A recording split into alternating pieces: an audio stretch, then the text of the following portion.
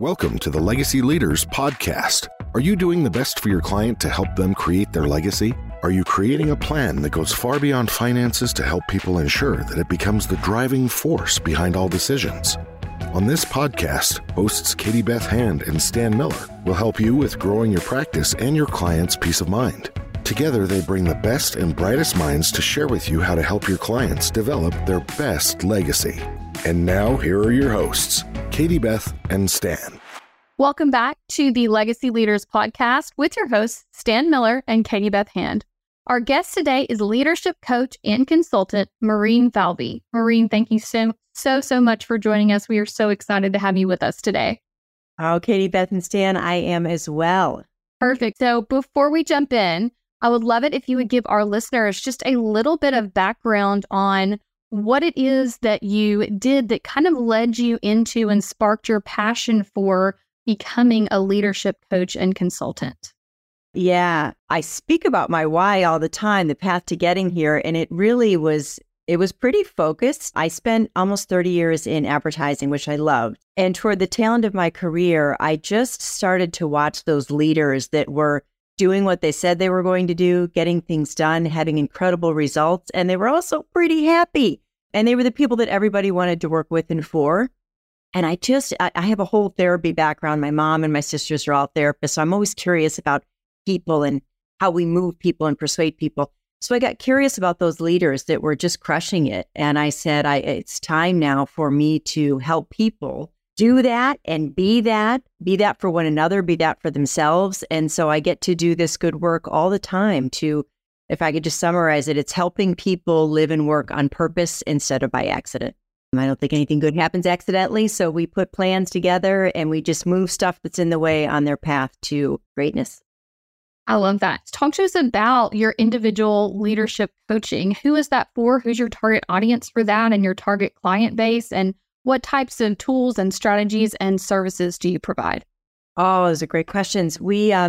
So I work with Strong Training and Coaching, and so it's markstrong.com. We love the work that we do, and a little bit of our secret sauce is that nearly all of our executive coaches are also trainers. And so let's say, we work together and you said, I struggle with working with difficult people, or I don't know how to hold my team accountable, or whatever it is. We grab that best practice off the shelf that we've been training on, and we can accelerate the growth that much further. One of the tools, I was glad, and people don't usually ask about the tools, but I have a great one for all of you. I'm so excited because it's simple.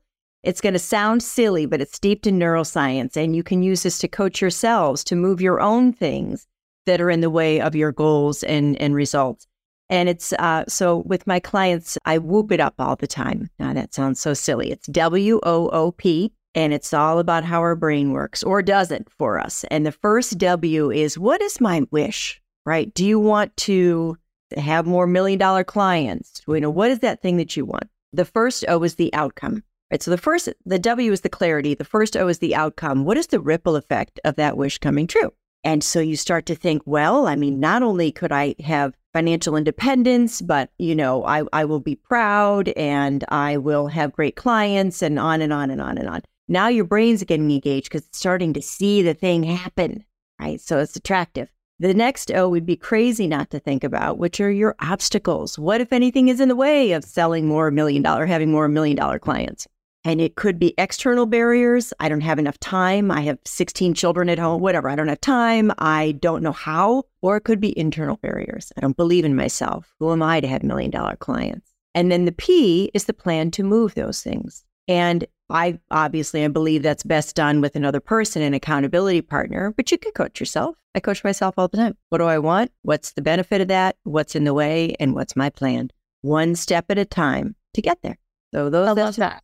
Use, yeah. Whoop it up. I wasn't sure where this is headed when you said I whoop it up with my clients. I was wondering where that was going. So that is great. That is great. I love that. Stan, what questions do you have for Maureen? So I spent some time wandering around your website, which actually was, I would say, an inspiration. So I pull up your website and I see right there, it opens up with that Mary Oliver quote, which I assume you had something to do with putting there. And I'm going to read what it says. It says, "Tell me, what is it you plan to do with your one wild and precious life. I think what a terrific way to grab somebody's attention around the kind of coaching work that you do. That's the point, isn't it? Right?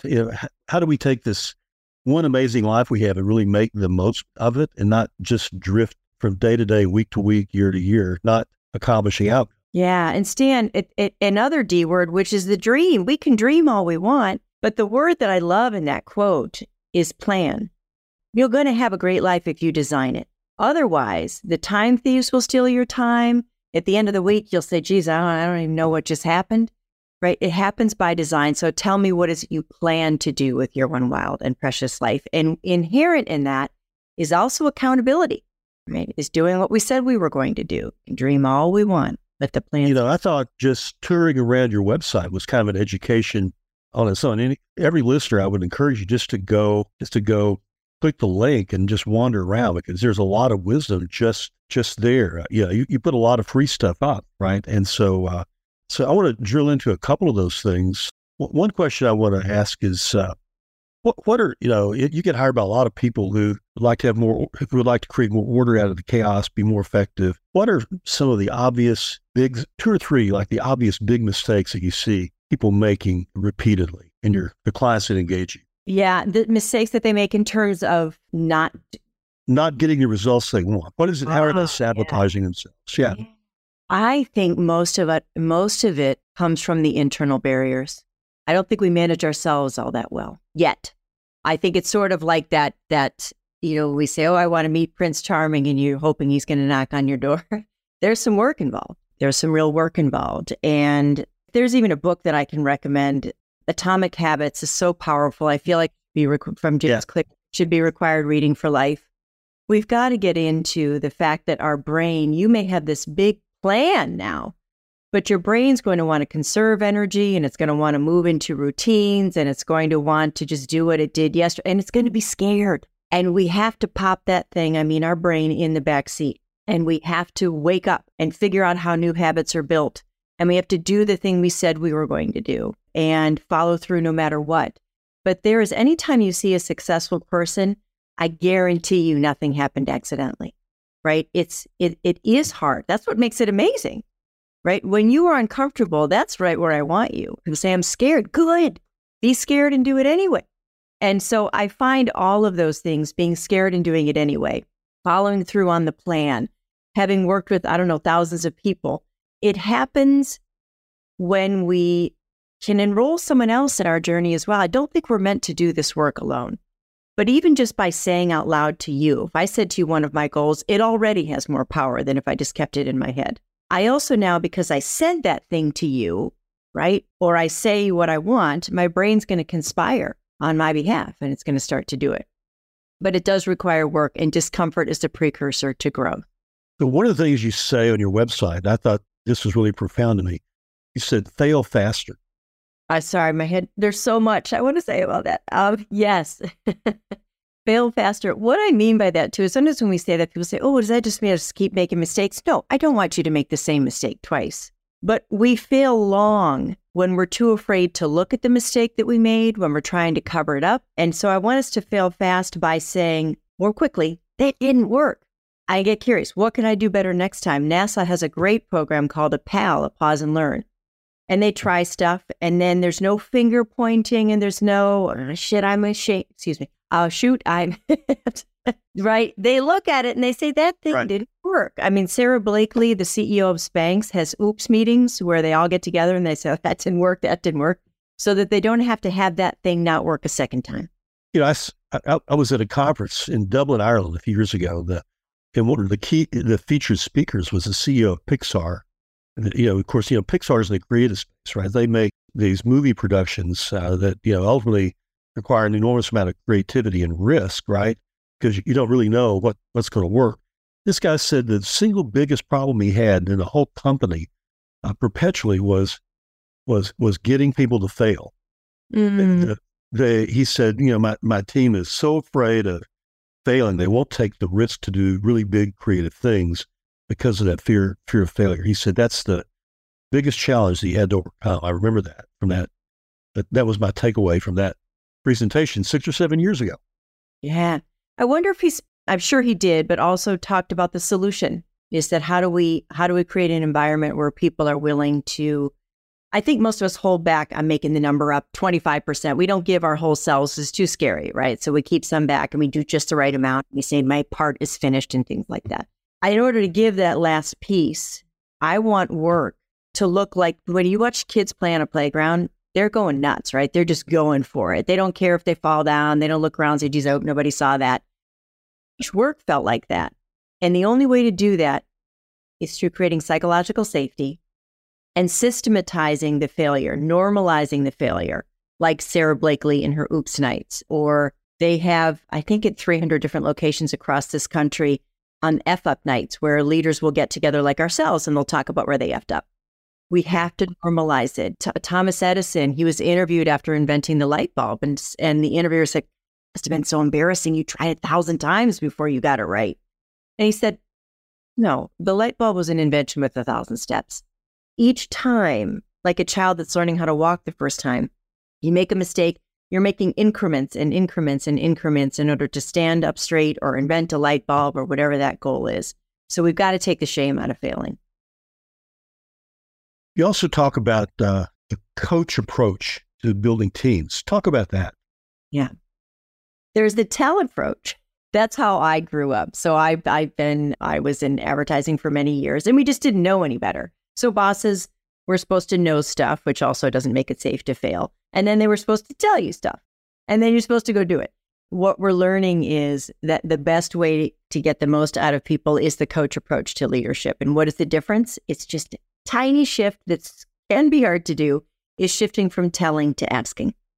Right. And sometimes we know we certainly want to give people the tools and the capabilities if they haven't done something for the first time. But if, as a boss person, we're trying to build this team and we can say to everyone on the team, what approach do you think is best? And all 5 people on the team have a point of view. You're going to solve problems better. Everyone's going to feel heard and feel like they matter, which, by the way, tends to be super important for people. Things just get better, right? So yeah, that's what that's about, is asking versus telling, and then really listening, which also can be hard. We're all so busy. So it's listening to what comes out of their mouths when we ask the question as well. Yeah, I noticed you do talk about that on your website too. And I think that's really so true, that we spend so much time, like not really listening, but just waiting to jump in to say what we have to say and not really hearing what you just said, right? That and of course, I've never done that myself, as you know, but I've noticed that in others, right? Yeah. What's your style of work? How do you do this? Are your engagements one-on-one client engagements? Do you do group coaching? What's your practice? Yeah, so strong training and coaching is both, right? So we have a group of coaches that are all 20 plus years of leadership experience, and we, myself included, do a lot of one-on-one coaching. We never know how many sessions. I don't know what you need in order to have that wish come true, but it's usually somewhere around 10. And we work one-on-one. We also definitely do group coaching and team coaching to maximize a team's potential. You throw a bunch of people together, they've got different styles and they work at a different pace. They solve problems differently. You have to create those rules of engagement, almost like a contract up front before you're stepping in it. And then we do training as well. So as I mentioned up front, most of our coaches are also trainers. And so we have about 100 different training modules, and we bring those best practices into coaching. And the coaching informs the training in a really cool way, because if I look back at even, last week alone, I can see the themes that come up and they change, pre-pandemic, pandemic, post-pandemic. Working in a hybrid world is tricky for people right now, can be tricky. And so that might give us an idea for the next training module that we want to create, right? Always in service of helping people. So it's called strong training and coaching, but be strong at work and in life. Be their best selves. So do you do most of your work virtually now? Oh, yes. But I love being in person with people, especially training, being in the room. I'm there to help create safety so people can try new skill sets. And certainly you can do that virtually. But when I can be in a room with people, there's an energy that happens together. I can see if someone in the back needs something. So I would say now it's about 75-25, 75 virtual, 25% in person. And we got real good at the virtual because we had to. Yes, we all went through that crash course in becoming virtual experts overnight just to survive during the COVID times. Talk to me about the trends that you've been seeing in your leadership coaching. What are some of the new issues that are coming up that you're having to help your clients tackle? Maybe things because it's a virtual world. What are some of those current things that you've really seen trending lately? Yeah, lots of requests for how to manage in a hybrid world, how to not have proximity bias. It's understandable, but not acceptable, that you give special preference and treatment to the people that you see. You've created more safety. Now I'm going to give you feedback. So of course you're going to get better from that. We can't forget about the person who is working in Arkansas if I'm in New York, right? It needs to be equal time. So we help people with the proximity bias. What ends up happening when we're not physically together is that humans have this funny way of filling in the blanks with things that just aren't true when we're not communicated to and we can't get those visual cues. And so some funky things start to happen. So a lot of requests for hybrid, whether it's in one-on-one coaching or in training. They're the evergreen ones, certainly imposter syndrome, figuring out my personal brand. But another timely one that's coming up right now is people from one generation having a strong opinion about people in another generation. So, so I grew up where it was like, you're going to get it done. I mean, you just are. And I would work until I was sick. I remember crawling on my belly once. I had food poisoning and I crawled onto the plane because pitches are the big moments in advertising where sometimes you spend $1 million, maybe more, to win over a new client. Well, I could not go, so I just crawled on my belly onto the plane. And so there are people of my generation that are wondering why the up-and-comers are not crawling on their belly to get on the plane when they have food poisoning. And so they think they're slackers and they're not working hard. And I think this is a great example of the coach approach to leadership. I think we just need to start asking instead of telling. I think we need to be grateful. We get to be grateful that maybe they're teaching us that self-care is important. I think that employees having more control and more empowerment might actually be a good thing. I don't want someone working for me because I said so or they're scared. I want them to want to be there. And I also believe that anyone is coachable and trainable. I don't care what generation, I don't care how old they are. What I know for sure is that every human being does want to hold themselves accountable. If they aren't, I want us to go into a quest and ask all the questions necessary to figure out why not. There was a woman who hired me and she said, she happened to be an advertiser. She said, we had the pitch rehearsal and Bippity Bop didn't show up. What a slacker. And I said, can we find out? You might be right. I don't know, but let's find out. And upon further investigation, this person just didn't even know that anyone needed her there. It's like, I didn't know you cared what I thought. And she also didn't know how it might benefit her career, what her role was. There were a bunch of things that boss person didn't do yet that would have made that person bounce into that room to do the pitch rehearsal. So I just think first, yeah, you could be right. The person could not care. I haven't seen a whole lot of that. People care immensely. So I think having the conversation and asking the question might get you a better outcome. Love that. I love that. Tell us, just to take a turn, we have just a couple minutes left. I wanted to hit on a book that you helped co-write called Peak Performance. Tell us a little bit about Peak Performance. And guys, for those of you listening, it's available on Amazon. It's called Peak Performance Mindset Tools for Entrepreneurs. So tell us a little bit about your part in that and what we can expect from the book. Yeah, sure. So I was fortunate to work with about 25 other entrepreneurs who each owned a chapter. And so what's great about the book, I think, is that you're dealing with 25 people in their area of excellence. It's like 25 books. And so we all came together and I met some wonderful leaders. I love meeting new people. I love people working with people that are trying to change the world, make it better, add more good, help people pull out the very best of themselves. And each chapter, I think, does that. What I drafted is deeply connected to my why and where we started this conversation, which is, when I ask, would you notice next time you ask someone how they're doing, you're going to get usually one of two answers: fine, which is a 4-letter word, or busy, which is another 4-letter word. I want us to be better than busy. I want us to have a better answer than busy when somebody asks you how you're doing. And so my chapter was designed to help you do that in 4 parts by getting real clear about your priorities, about saying no masterfully, unapologetically. If you don't know why you're here, I don't just mean you, all of us, right? If we don't know why we're here, then I don't know what to say yes and no to. I don't even know what a good day looks like. And so we get real disciplined and intentional with our time. And yeah, so I was so pleased to write it. I'm currently working on some signature talks from the book because it can be one person at a time, in person, virtually, hopefully big groups. But I really want people to live on purpose instead of by accident, by being better than busy. I love that. That is a great quote. Is there anything we didn't talk about that you would like our listeners to know about? Yes. Lots of things, I'm sure. Lots of things. I'm just going to give them one, right? Because I think we get better one step at a time. Can you practice that thing we talked about before, progress, not perfection? All coming from the mindset. I'm going to let you off the hook on something. You are not perfect, right? There's actually no such thing. And if it's what you're chasing, you're going to be so tired before you ever go do the big thing.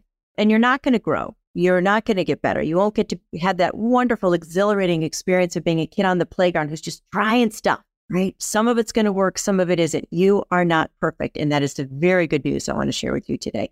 So practice progress, not perfection, and some self-compassion for yourself. The bigger the risk you're taking, and I hope they're massive, the more you're going to fail. That's just the way that ratio works. And so be compassionate with yourselves, because if you're failing a lot, that means you're trying a lot. And I think you're amazing. I love that. I can't think of a better way to wrap up the podcast. If any of our listeners want to get in touch with you to learn more about the work that you do, what's the best place for them to find you and get connected? Yeah, wonderful. As I said before, we at Strong Training and Coaching, we love the work that we do, and we always are looking for opportunities to do more of it. So it's markstrongcoaching.com. And it's myself and about 20 other coaches who are some of the most lovely and powerful humans that I've ever known. Perfect. And for those of you who are listening, we will also link that for you in the show notes. This has been the Legacy Leaders Podcast with your hosts, Stan Miller and Katie Beth Hand. And our guest today was Maureen Falvey. Maureen, thank you so much for joining us. This was incredible. It was my pleasure. I wish you both a great rest of the day, and all of your listeners too. Thank you. You've been listening to the Legacy Leaders Podcast with Katie Beth Hand and Stan Miller. For more information on them and the show, please visit pinnaclelegacylaw.com. If you like what you've learned today, do share the program with your friends and subscribe wherever podcasts are found.